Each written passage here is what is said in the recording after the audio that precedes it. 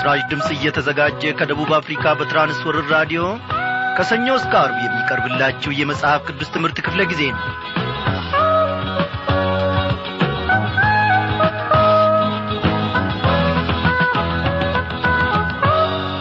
እንደምን አመሻችሁ በጌታ የተወደዳችሁ ክቡራን አድማጮቼ። እግዚአብሔር ፈቃዱ ሆነና ዛሬም ደግሞ እነሆ በቃሉ ማዕድ ፊት አንድ ላይ ተሰብስበናል። በዛሬው ክፍለ ጊዜ ጥናታችን ከጴጥሮስ መልእክት ከሁለተኛው ማለት ነው ምዕራፍ 2ን በከፊሉ ጌታ መንፈስ ቅዱስ በሚናገረን መሰረት አብረን እንማራለን። በእውነት ከሥጋና ከደም ያልሆነ ነገር ግን እግዚአብሔር አብ ከላይ በሰጠን መንፈስ መሰረት እነሆ ከማዕዱ አንድ ላይ እንካፈላለን። ጉለታችንን ይሞላል፣ የጠመምንበትን ነገር ያቃናል። እግዚአብሔር ምን ይሳነዋል? አዎ እግዚአብሔር ለእኔና ለእናንተ በኑሯችን ሁሉ ውስጥ በቂ ነው። ጎደለበት የሚባል አነሰበት የሚባልለት ምንም ነገር የለም።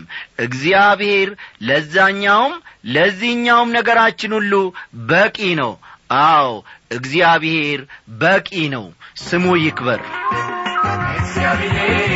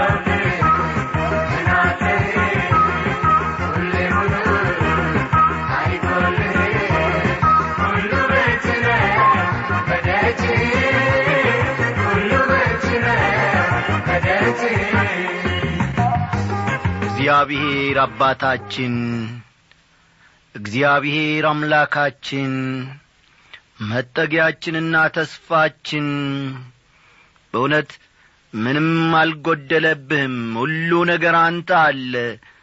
ጌታዬ ሆይ እጅ ምን ጊዜም ሙሉ ነው።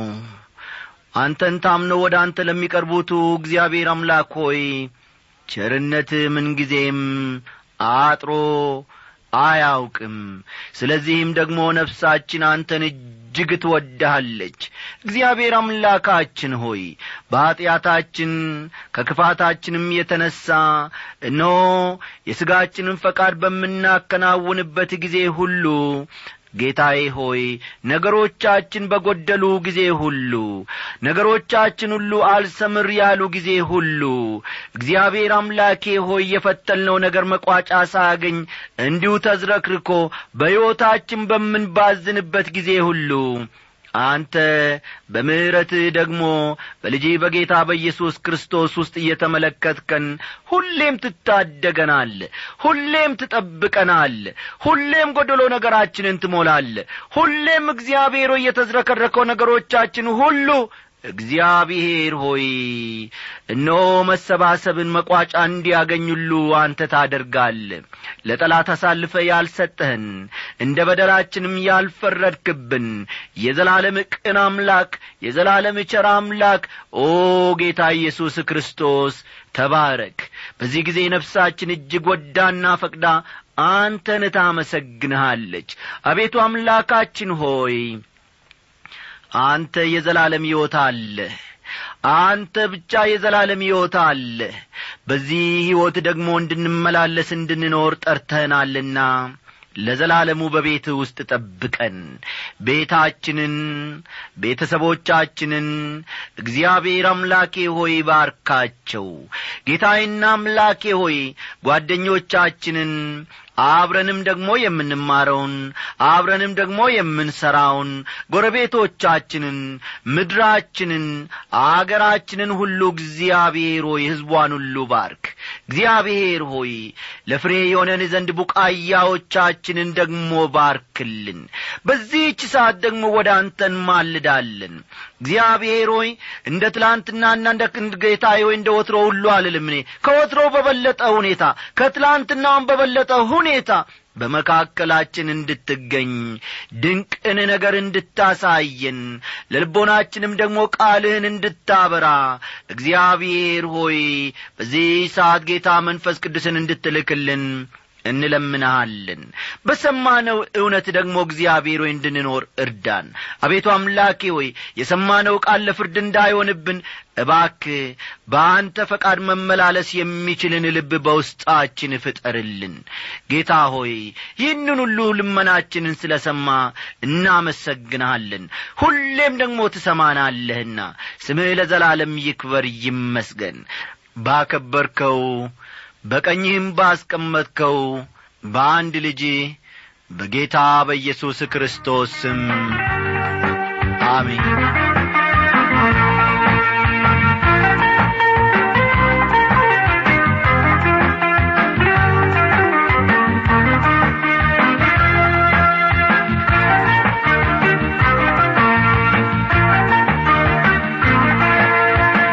ውድ አድማጮቼ ባለፉት ክፍለ ጊዜያት ጥናቶቻችን ከሁለተኛ ጴጥሮስ ምዕራፍ 1 ክርስቲያናዊ ጸጋዎች ሲበዙልን በጌታ ያለን እርግጠኝነት እንደሚጠነክር በመጨረሻም ላይ ደግሞ የቅዱሳት መጻሕፍት ሥልጣን በተፈጸሙ ትንቢቶች አማካይነት መረጋገጡ የሚሉትን ርዕሶች ሰፋ አድርገን በተከታታይ መመልከታችን የሚታወስ ነው። አሁን ደግሞ ዛሬው ምሽት ማለት ነው ከሁለተኛ ጴጥሮስ የምዕራፍ 2ን ከፊሉን ትምህርት አብረን እንመለከታለንና መጽሐፍ ቅዱሶቻችሁን ገለጥ አድርጋችሁ ሁለተኛ ጴጥሮስ ምዕራፍ 2ን አውጡ።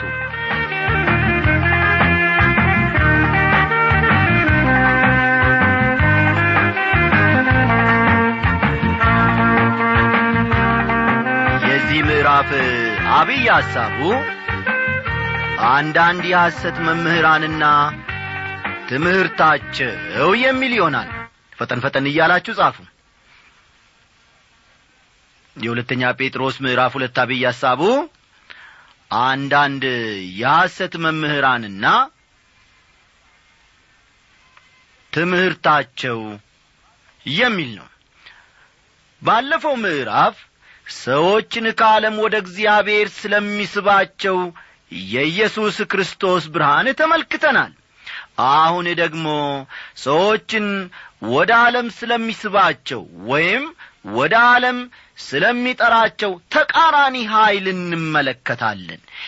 ይህ ሰዎችን ከእግዚአብሔር ቃል ወደ ስህተት የሚነዳ ጎታች ኃይል ነው ማለት ነው። በዚህ ምዕራፍ ጴጥሮስ የሚናገርለት ሁኔታ ዛሬ በዓለማችን እየተፈጸመ ያለ ጉዳይ መሆኑን በቀላሉ መረዳት ይቻላል። እስቲ ፈጠን ብለን ቁጥር 1 እንመልከት። ነገር ግን ሐሰተኞች ነቢያት ደግሞ በሕዝቡ መካከል ነበሩ፣ እንዲሁም በመካከላችሁ ደግሞ ሐሰተኞች አስተማሪዎች ይሆናሉ። እነርሱም የዋጃቸውን ጌታ እንኳ ክደው የሚፈጥንን ጥፋት በራሳቸው ላይ እየሳቡ የሚያጠፋ ኑፋቄን አሾልከው ያገባሉ ይላል። ነገር ግን ሐሰተኞች ነቢያት ደግሞ በሕዝቡ መካከል ነበሩ ሲል ጴጥሮስ ይናገራል። እንዴት አይነት ድንቅ ቃል ነው! ጴጥሮስ መልእክቱን እየጻፈ ያለው፣ ልብ በሉልኝ፣ ጴጥሮስ መልእክቱን እየጻፈ ያለው ለአይሁዳውያን ነው። ሕዝቡ የሚለውን ቃል ተመልከቱ። በዚያ ክፍል ውስጥ ሕዝቡ የሚለውን ቃል አገኛችሁት አይደል? አዎ፣ ሕዝቡ የሚለውን ራሳቸው እስራኤላውያንን ማለቱ ነው፣ ወይም ደግሞ ስለ እስራኤላውያን ሲናገር ነው ማለት ነው፣ ወይም ሲገልጽ ነው ማለት ነው። ጴጥሮስ በዚህ ብቻ አላቆመም ወገኖቼ። እንዲሁም በመካከላችሁ ደግሞ ምን ይኖራሉ አለ? ሐሰተኞች አስተማሪዎች ይሆናሉ ይላል። በሌላ አነጋገር በብሉይ ኪዳን ዘመን ሐሰተኛ ነቢያት እንደነበሩ ሁሉ ዛሬ በእናንተ መካከልም ሐሰተኛ አስተማሪዎች ይነሳሉ ነው ጴጥሮስ የሚለው። በመሰረቱ በየጊዜው በሚነሱ ሐሰተኛ ነቢያት መደናገጥ የለብንም። የኛ ድርሻ ትምህርታቸውን መመርመር ነው ወገኖቼ። አሁን ይህን መልእክት የሚያቀርብላችሁን ሰው ጨምሮ የማንንም አስተማሪ ሰባኪ ትምህርት በጥንቃቄ መመርመር ይኖርባችኋል። የኔንም ቢሆን ማለቴ ነው። መጽሐፍ ቅዱስን ገልጬ ስለሰበኩ ወይም ስላስተማርኩ ብቻ አትቀበሉኝ። ነፍሳችሁን ማሳረፍ ያለባችሁ በማንም ላይ ሳይሆን ወገኖቼ የእግዚአብሔር ቃል በሚያስተምረው እውነት ላይ ብቻ መሆን አለበት። እግዚአብሔር ይርዳን። ዛሬ ምን ያክል ሰዎች ወደ ስህተት እየተነዱ ወይም ወደ ስህተት እየተሳቡ እንደሆነ ሳስብ እጅግ እገረማለሁ።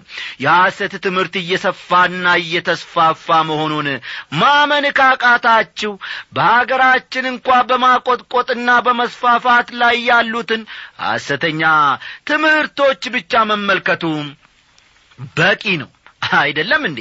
የሐሰት ትምህርት እየተስፋፋ እንደሆነ ጴጥሮስ በማያሻማ ሁኔታ ተናግሯል። ይሁን እንጂ ሰዎች ይህን ማስጠንቀቂያ መቀበል ስላልፈለጉ በተለያየ መልኩ የጥቃቱ ሰለባ ሆነዋል። በምዕራፍ 1 በዚህ በሁለተኛ ጴጥሮስ ማለት ነው፣ በምዕራፍ 1 ስለ ብሉይ ኪዳን ነቢያትና የተናገሩት ትንቢት 100% ትክክል መሆኑን ተመልክተናል። አስተዋላችሁ? ባለፈው በምዕራፍ 1 ትምህርታችን ስለ ብሉይ ኪዳን ነቢያትና እነርሱም የተናገሩት ትንቢት 100% ትክክል መሆኑን ተመልክተናል። አሁን ግን ጴጥሮስ ሐሰተኛ ነቢያት ደግሞ በሕዝቡ መካከል ነበሩ ይላል። እንግዲህ እውነተኞቹ ነቢያት የመኖራቸውን ያክል ሐሰተኛ ነቢያትም ነበሩ ማለት ነው። ለዚህ ምሳሌ የሚሆነን አክዓብና ኢዮሳፍጥ ወደ ሶርያ ለመዝመት በተነሱበት ጊዜ ተመልከቱ። አክዓብና ኢዮሳፍጥ ወደ ሶርያ ለመዝመት በተነሱበት ጊዜ የተፈጸመው ሁኔታ ነው።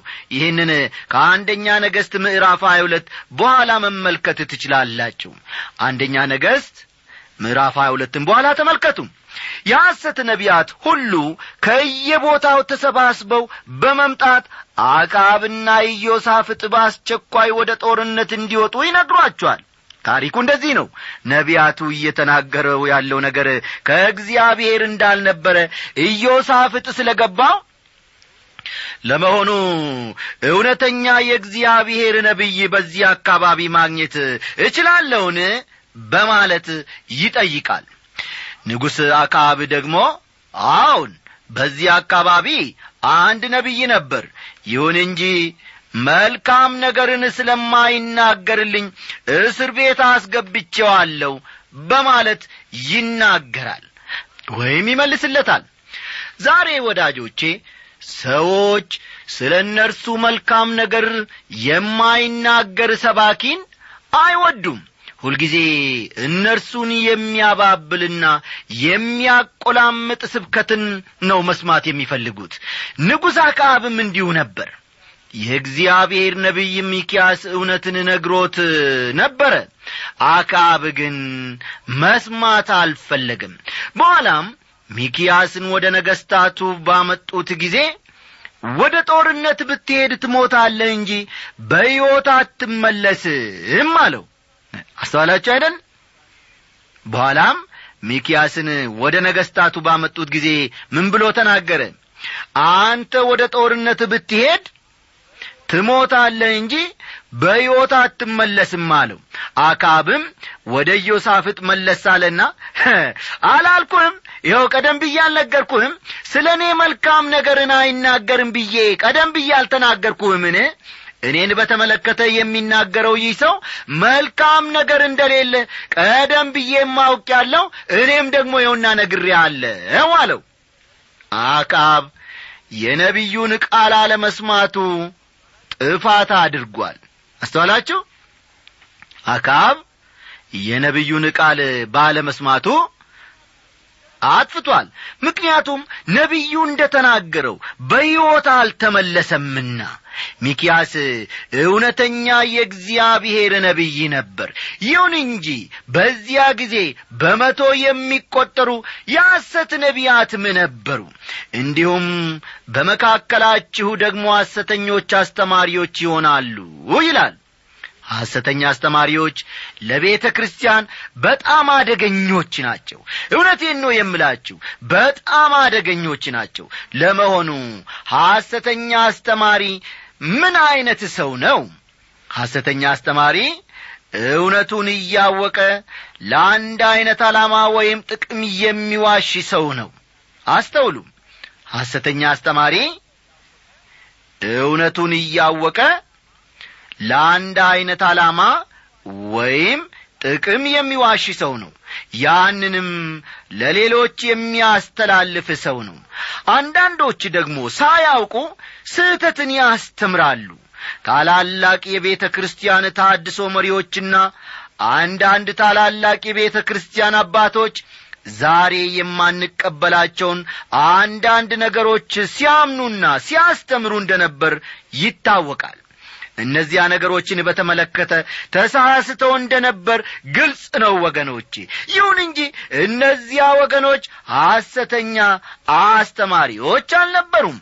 እርግጥ ነው በአንዳንድ ጉዳዮች ተሳስተዋል። ስህተቱን የፈጸሙት ግን ሆን ብለው ወይም አንዳንድ ጥቅሞችን ፍለጋም አልነበረም። እዚህ ላይ የተጠቀሱት ሐሰተኛ አስተማሪዎች ግን ሆን ብለውና ፈቅደው ለሌሎች ስህተትን የሚያስተምሩ ሰዎች ናቸው። ጴጥሮስ በቁጥር 1 ውስጥ እነርሱም የዋጃቸውን ጌታ እንኳን ክደው የሚፈጥንን ጥፋት በራሳቸው ላይ እየሳቡ የሚያጠፋ ኑፋቄን አሸልከው ያገባሉ ሲል ተናገረ። የእነዚህ ሰዎች አንዱና ትልቁ መታወቂያቸው ክርስቶስ የዋጃቸው ጌታ መሆኑን መካዳቸው ነው። የቤተ ክርስቲያን አባል ሆነው ቤተ ክርስቲያን ውስጥ ልታገኟቸው ትችላላችሁ። ክርስቲያን እንደሆኑም ሊነግሯችሁ ይችላሉ። ይሁን እንጂ ከተከናነቡት የግብዝነት ካባ ስር ሆነው በቤተ ክርስቲያን ውስጥ ጥፋትን ይጎነጉናሉ። ከጥቂት ዓመታት በፊት ወደ አንድ ቤተ ክርስቲያን ለአገልግሎት እጠራለሁ። ሕዝቡ ጌታን ይወዳሉ። መጽሐፍ ቅዱስ የእግዚአብሔር ቃል እንደሆነም በሙሉ ልባቸው ያምናሉ።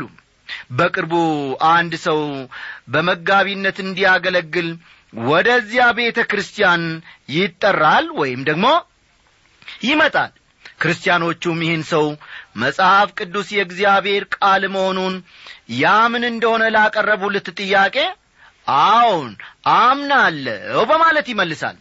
ከሁለት ዓመት በኋላ ለሌላ አገልግሎት ወደዚያ ከተማ ሲሄድ አባሎቹ ተበታትነው ወደ ሌሎች አብያተ ክርስቲያናት እንደገቡ ሰማው።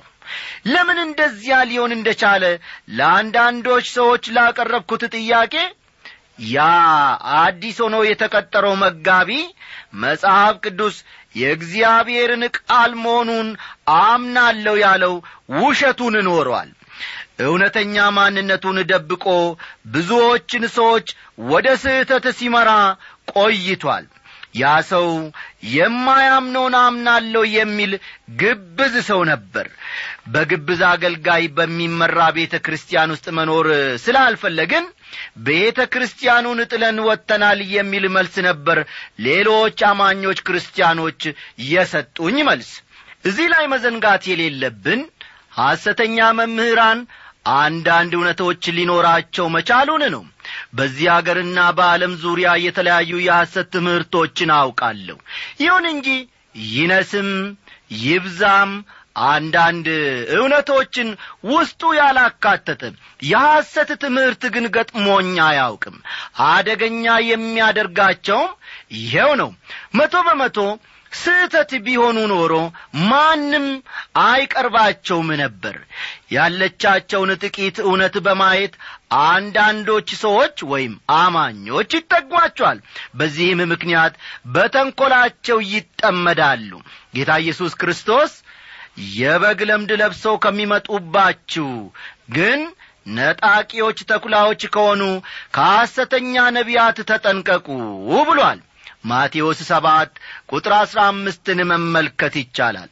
ሐዋርያው ጳውሎስ ደግሞ ለኤፌሶን ክርስቲያኖች በጻፈው ማስጠንቀቂያ ከሄድኩ በኋላ ለመንጋው የማይራሩ ጨካኞች ተኩላዎች እንዲገቡባቸው ደቀ መዛሙርትንም ወደ ኋላቸው ይስቡ ዘንድ ጠማማ ነገርን የሚናገሩ ሰዎች በመካከላቸው እንዲነሱ እኔ አውቃለሁ ሲል ተናገረ።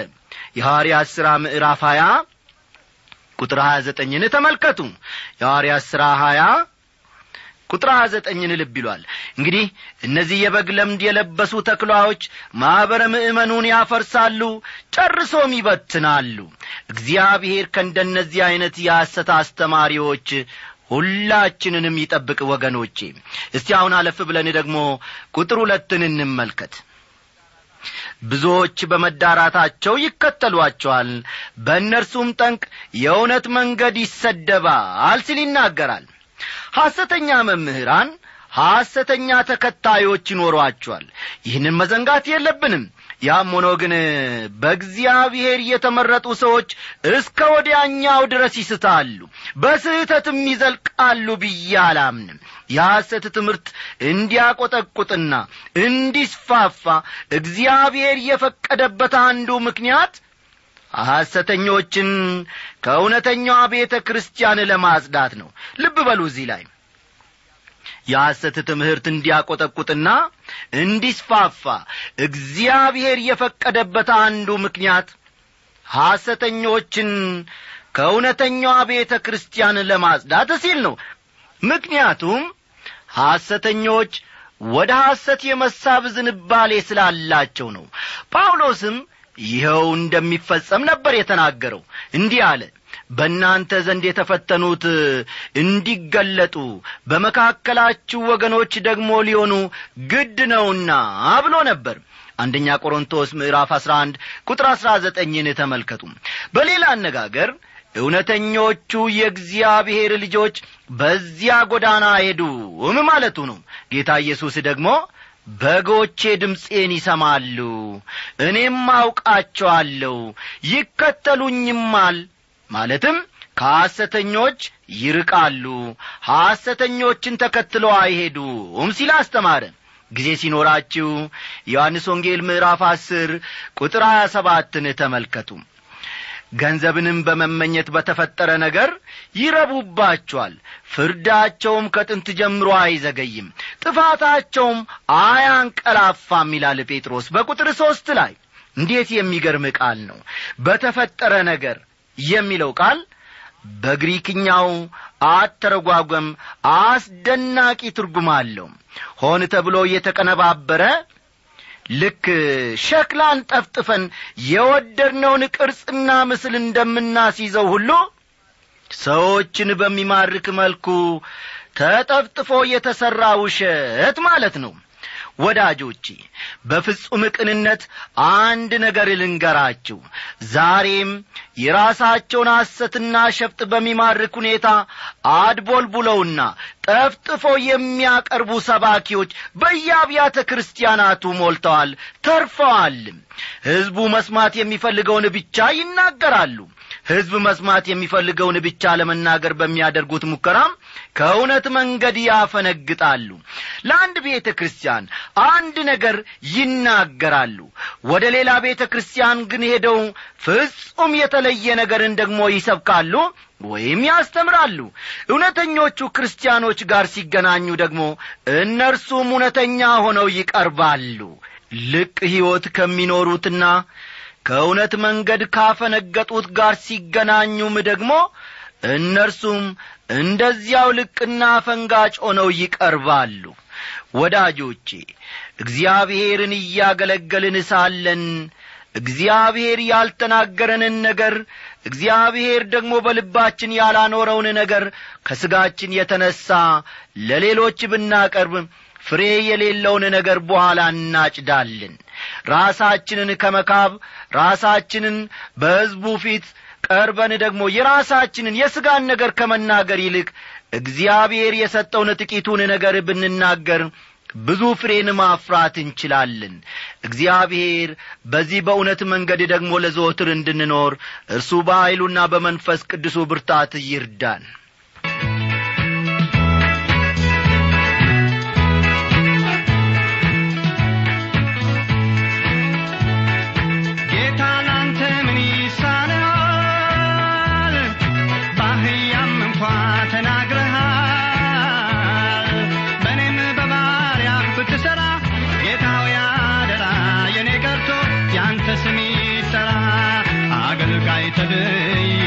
በቤት ስትጠራ ለሕዝብ ስዘምር ሳወራ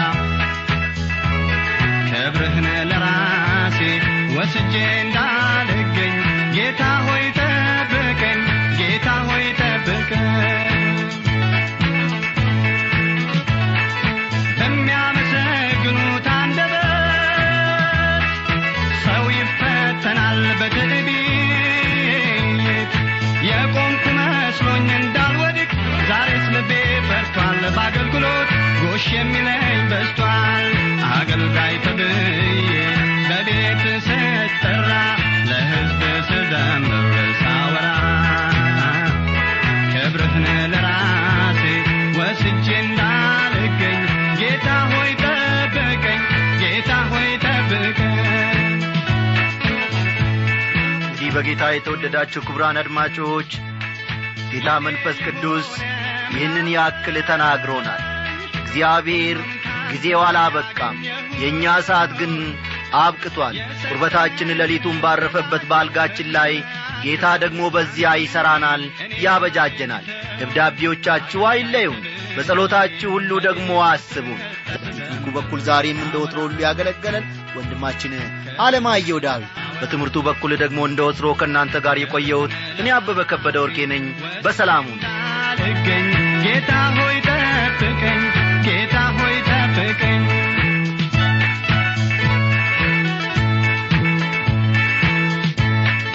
አፍስሰህለት ደምህን